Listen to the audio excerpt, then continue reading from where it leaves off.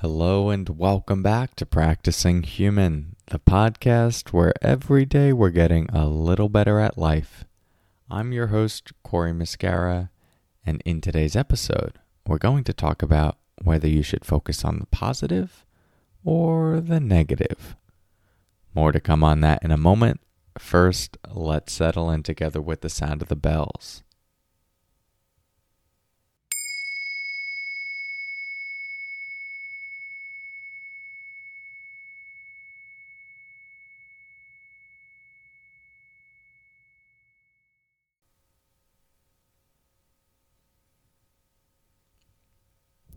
Okay, so should you focus on the positive? Should you focus on the negative? Should you anticipate a positive outcome? Or should you anticipate a negative outcome? Well, let's start by first saying that anticipating a negative outcome is as irrational as anticipating a positive outcome. Sometimes we think that thinking about the positive is irrational and we need to focus on the negative. Sometimes we think that thinking about the negative is irrational and we need to focus on the positive. Considering that these are each thoughts about a future that we haven't lived yet, it is fair to say that they're equally irrational, at least averaged over time. Sometimes we might have more data to inform and confirm that it's more likely to be a negative outcome versus a positive outcome, and vice versa. But over time, as it relates to our habitual relationship to imagined future realities, focusing more on the positive or the negative is equally irrational. So the question becomes, which one should you do? Should you focus on the potential positive outcome, or should you focus on the potential negative outcome? Well, considering these are both irrational perspectives, one could argue that you might as well focus on the one that makes you feel good, which would typically be the positive outcome. However, I see that as a one-dimensional perspective about what creates an appropriate response to any given moment and what makes life meaningful and our skillful action in the world. It's true, focusing on the positive is most likely going to make you feel better. It will most likely give you more energy, more excitement, enthusiasm, positive emotion, gratitude, joy. And if we connect it to optimism, this can even be a buffer against depression, anxiety, and stress. So there are a lot of important reasons to anticipate a positive outcome. However, you may have also found scenarios, and you may also be in a particular scenario where also focusing, if not exclusively focusing on the potential negative outcome, can actually serve you in the present moment.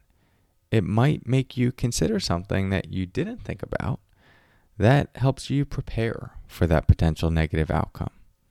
Lawyers are trained very well in this. Starting in law school, you're supposed to be able to think, well, if that happens, if that goes wrong, I need to say this. And if that goes wrong, I need to say that. If that goes wrong, I need to say that. And so there's often a thinking multiple steps ahead to anticipate what we might have to do in that particular context.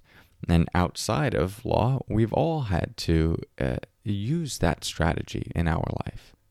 Considering the possibility that I might get sick unexpectedly, perhaps it's important for me to try and get health insurance. If you have small children in the house and they're crawling on the floor, you know that there's a chance they might pick things up. And so perhaps it's important to think about that beforehand to make sure there's nothing dangerous. I'm driving in my car. I anticipate I'll be mostly safe, but there's a potential for an accident, and so let me wear my seatbelt. We are doing this many times throughout the day, using the potential for negative outcomes to inform a more useful, purposeful, skillful response in the present moment. So, to take one definitive stance that you should just anticipate positive outcomes, or you should just anticipate negative outcomes, would be, in my opinion, a one-dimensional approach and too absolutist. Like most things in life, there are a lot of variables at play and a lot of nuances. And instead of just having a simple heuristic that says this is what we need to do in each moment, it's instead important to attune ourselves to each moment, to take a broader perspective of what's going on, to assess how would focusing on an anticipated positive outcome, negative outcome, inform how I feel in this moment and how I respond in this moment.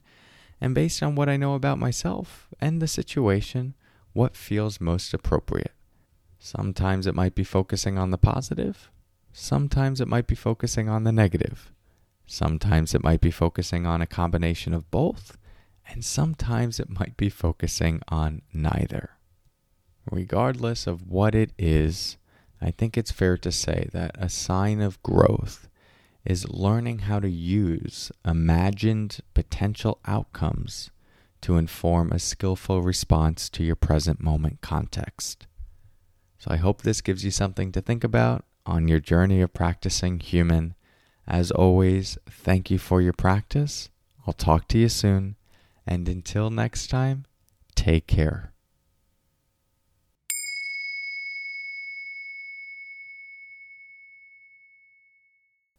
Hey, a couple quick announcements before you go.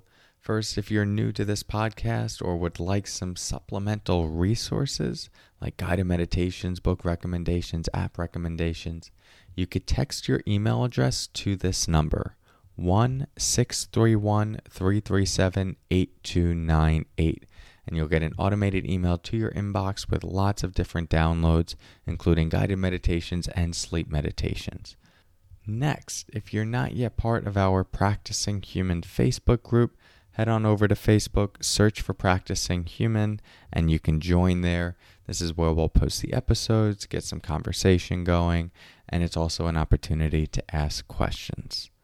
Lastly, if you're enjoying this podcast and you feel inspired to leave a review, if you've gotten some value out of this, that would be hugely appreciated, especially on iTunes. It goes a long way for establishing some credibility for the podcast and showing other people that this is worth listening to.